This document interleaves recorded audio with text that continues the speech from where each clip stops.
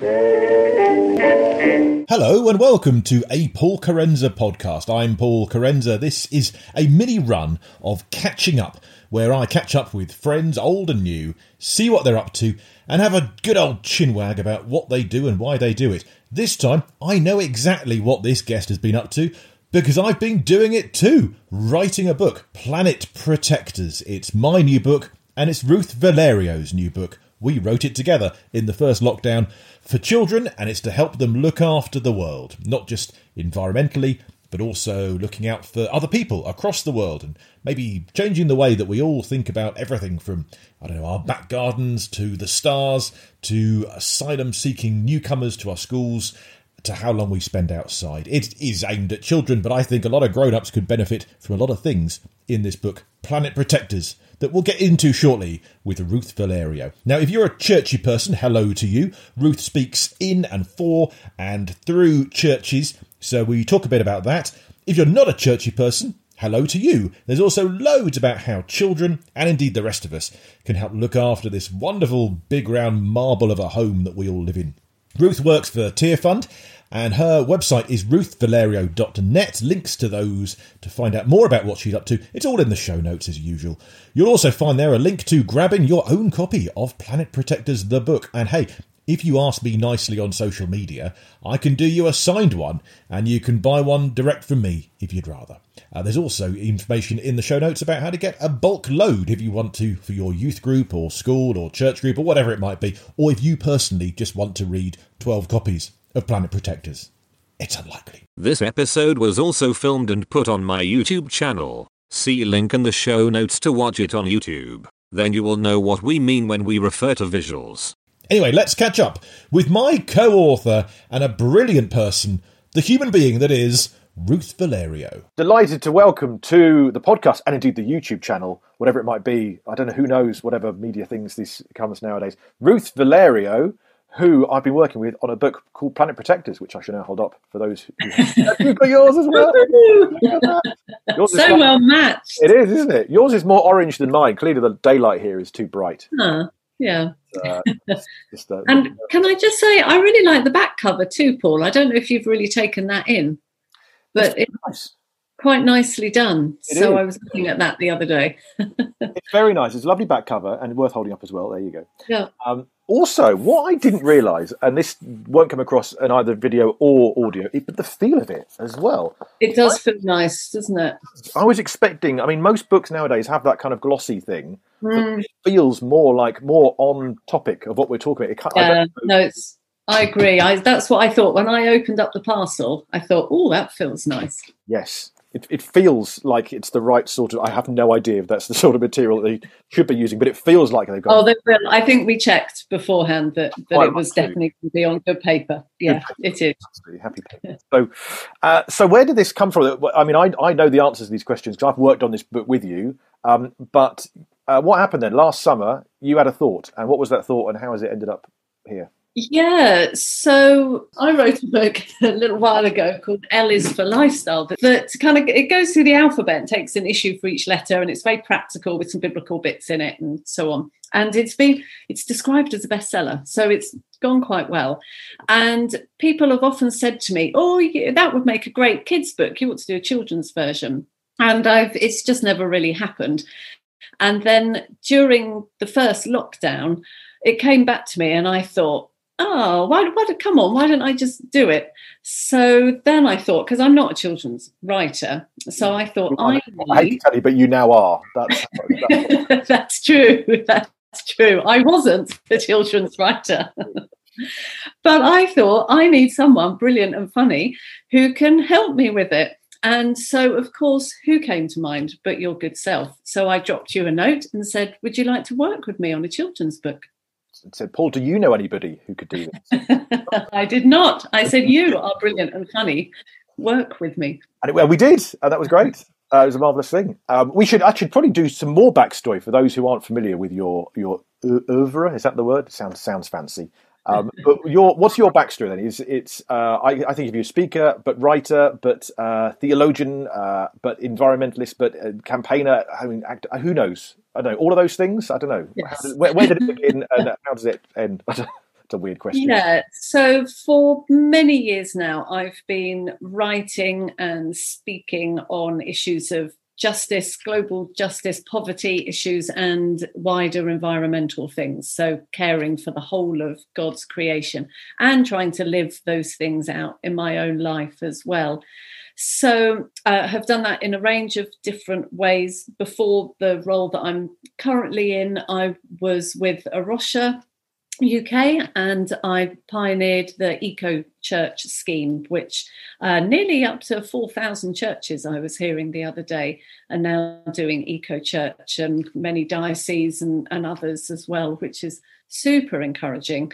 And I'm now with Tier Fund, and I'm a director there, so oversee a group doing a whole range of different things. But my passion is getting the church engaged around these issues of whole creation care, environmental care, and taking really seriously the biblical call to justice and to, as Isaiah says, spending ourselves on behalf of the hungry and satisfying the needs of the oppressed. So that's kind of my background.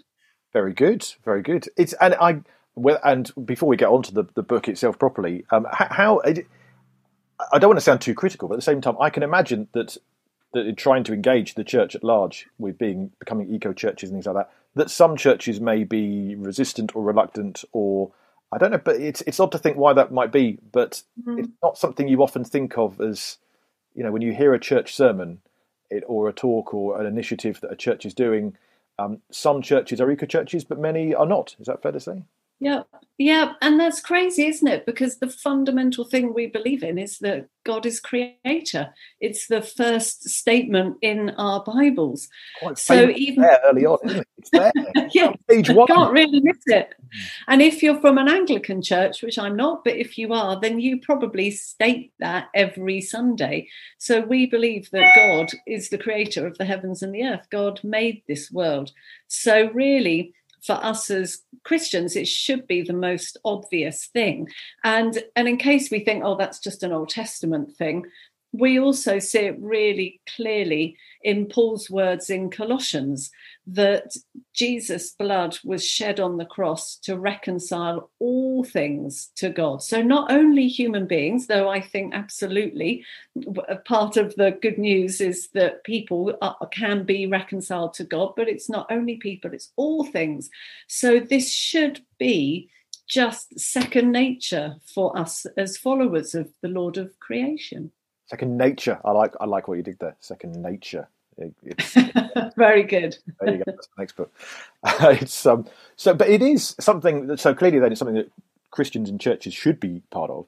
But those people, it seems today, I mean, I'm thinking of almost one of the oldest, one of the young, your Greta Thunberg and your David Attenborough, two different extremes of life potentially, are kind of, I don't know, it sort of seems like they are, I don't want to say preaching because that does give a wrong connotation perhaps, but they are kind of leaders of today, almost prophets, one could say, in a secular way, looking ahead, saying this is how things could be, but neither from a religious background particularly, but engaging young people, it would seem, and hopefully many adults, but it seems that young people particularly maybe are joining this whole movement that's getting behind this in a different way.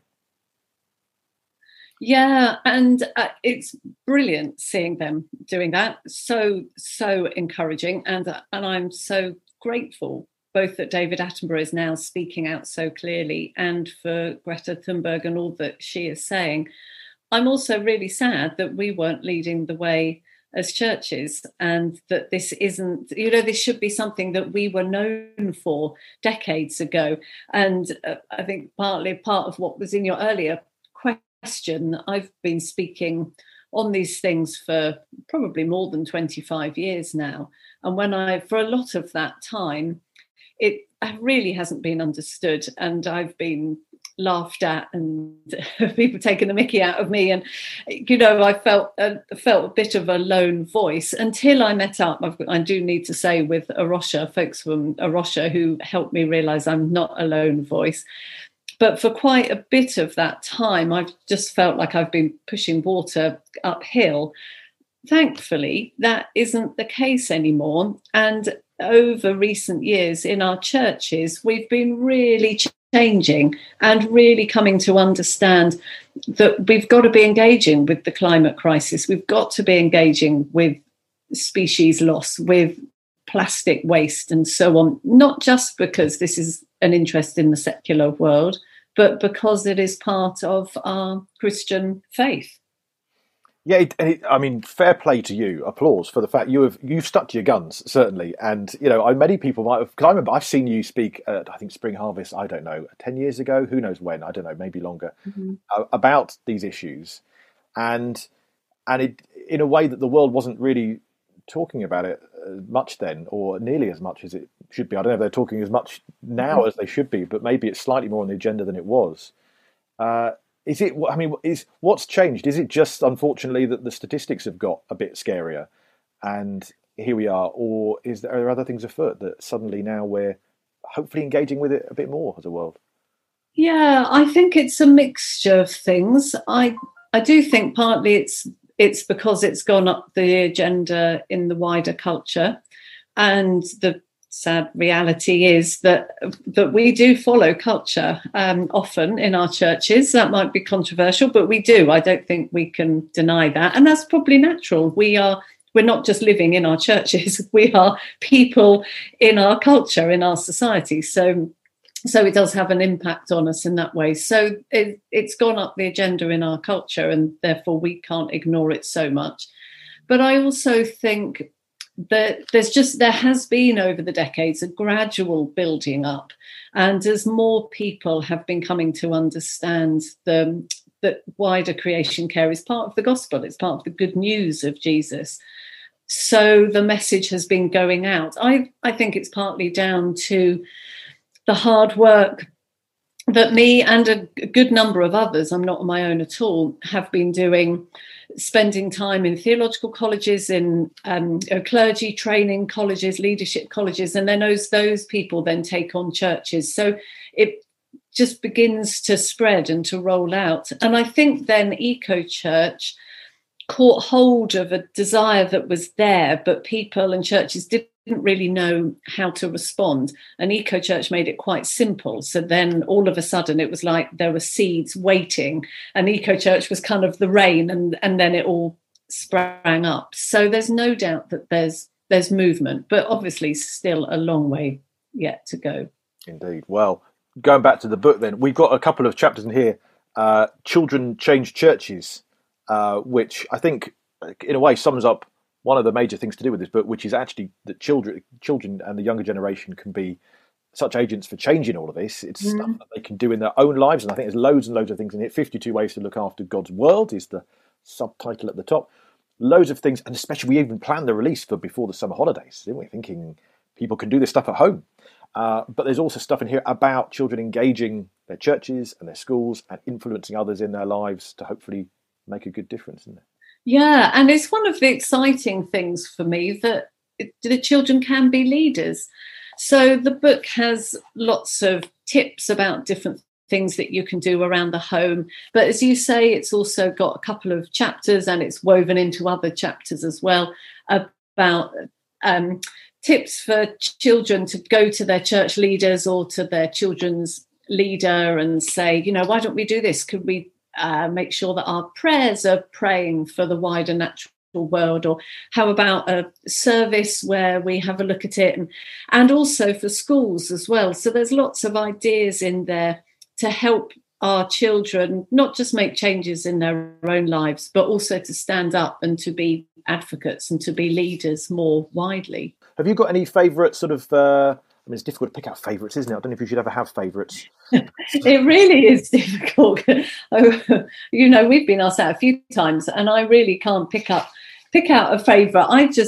I love them all, and I love how they've been set out. And the illustrator, we ought to give a good shout out to Faye Austin, who's done a brilliant job with the book. I mean, it covers so many important issues. So I've just randomly opened up the book, and it's come to tip number 20, called Cotton On, which is about our clothes and thinking about where our clothes or what our clothes are made from and how to source our clothes in a better way. Then this one is stargazing, which is simply about, it's not really a tip for something to do. It's just about getting outside when it's dark, looking up if it's a cloudless night and seeing what stars you can see. And as you know, we wanted to put things in the book that weren't just around practical things, but were about helping our children and families to fall in love with the world that's around them, to get out and look at the sky, to look at the grass and see what insects are there, and just to fall in love with what's around us. Absolutely. I think, and hopefully, it's rather just a checklist of, we can do this, can do that, but a whole new way of looking at the world is, the one that you held up a minute ago was as well, number 10, Welcome, which I think was a lovely one. Just that idea of about looking out for children at school who are from different cultures and backgrounds, and schools all the time are taking in new people from new countries who need to be welcomed. And the world with next to Zoom and things that we're now talking on here feels like it's shrinking to a point. And hopefully things like this can help us realise. Yeah. And it's good for picking that one out, because I think that illustrates that the book and the tips aren't only around what we might call environmental things. They do also encourage us to be thinking about other people, and particularly people living in poverty. So there's one tip in here around twinning your toilet. And that is a great way by which we can think around how amazing it is that we have wonderful toilets, and the fact that a lot of people around the world don't have that, but we can give a little bit of money and we can twin our toilet, and that will help someone in a very different situation to have a better toilet. So, there's tips that are about people as well as being about planet. And we've also got some real life planet protectors as well, haven't we? We have. Yes. So people actual real life children who are making a difference. And I think that was a really nice thing to have to show this isn't just us as adults going, hey, here's some ideas, kids, but actually children who are really showing us what they can be doing. Yeah, and doing some amazing things. Two sister and brother who've pushed Portsmouth Council to be plastic free, and some really quite inspiring little is the wrong word, some really quite inspiring children in there, and the stories of what they're doing.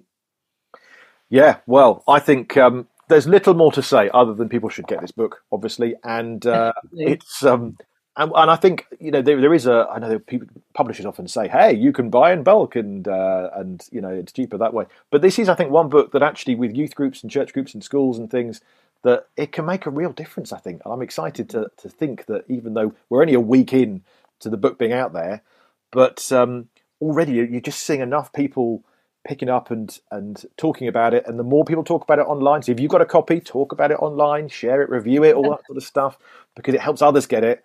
And those kind of seeds then get spreaded. That was a terrible way of ending that. Otherwise, I think pretty good sentence. Never mind.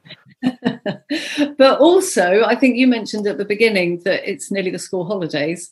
And I think, again, we're facing a slightly different school holiday, aren't we? We're not going to be doing so much travelling. We'll be having a lot of holidays from home. And this will give a whole load of ideas for different things that our families can be doing. There you go. The book is Planet Protectors. It's published by SPCK. We'll put a link in the show notes and that sort of thing. And thanks for getting me on board with this, because this was a great thing to be doing last year in lockdown. It's been a pleasure to work with you. I've very much enjoyed it. Fantastic. Well, excited to see where it goes from here. And indeed. And what's next for you then? If you must be moving on to other things then, and not moving on to other things. This is on its way, but the writing is done of this now. So what does the future hold then, apart from obviously book 2 and the spin-off film and the TV series waiting to hear about? Yeah, well, not another book yet. So my work at Tear Fund takes up most of my time. I work with an absolutely brilliant team of people in all sorts of areas, but one of our big focuses for this year is the UN climate change talks that are happening in Glasgow at the end of the year. So we're doing a lot to engage with those and to help churches engage. So lots of resources that people can find online on the Tear Fund website to help your church engage with the climate crisis and to speak up and to push our government to put in place meaningful actions leading up to those talks at the end of the year. Great. Well, I'll put some links to those as well in the notes as well. And we'll let you get back to work then, because you've got plenty to do. So, so thank you again for having us on board with this. Planet Protectors, get your copy now. And thank you, Ruth Valerio. Don't forget you can watch this interview on YouTube. Link in the show notes, or just search for Paul Carenza and Ruth Valerio on YouTube. So that was Ruth. Our book is called Planet Protectors, as well you know, and it's out now. Do get a copy from wherever you get books. This has been very pluggy, I'm well aware of this episode, but I could not resist the chance to chat to Ruth about how the book came about, and indeed her own backstory, much of which I did not know until that conversation. If you would like bulk copies for a group, the link to the SPCK website with details of those bulk discounts, that's all in the show notes. You'll also find their links to Ruth's website and the latest campaign that she's behind from Tear Fund. And thank you, Ruth, for getting me on board to write the book with you. It's been marvellous. We love it. We hope you do too, good readers. Nice big round home you got here. Shame if anything happens to it. Yeah, let's make it better. Shall we? Shan't we? Let's try. Little things that we can all do. It's all in the book, Planet Protectors. Right, I've said that enough. Enough plugging. Thank you for listening. Thank you for putting up with me waffling on here, just trying to lure you into purchasing some paper with some printed things on. But it's all for a good cause, and that cause is kind of where we live. So let me thank you, Ruth, once again for joining us, and thank you and your ears for joining us too, because yes, you have joined us. You are hearing this. Please do stay subscribed. If you like this podcast, if you like the previous episodes, you can review it, you can rate it, you can share it on your Twitter, your Facebook, or tell a friend about it. And join us next time for another fab guest, another hopefully fab conversation. I think maybe next time it's about time we had Gareth Jones, a.k.a. Gaz Top, from back in the 90s, children's TV presenter. I had a great chat with him. We featured it on the British Broadcasting Century podcast in pieces, but we've not put out the full audio, and I think this could be a great home for it. Gareth Jones, next time, I think, on Catching Up with me, Paul Carenza. Goodbye.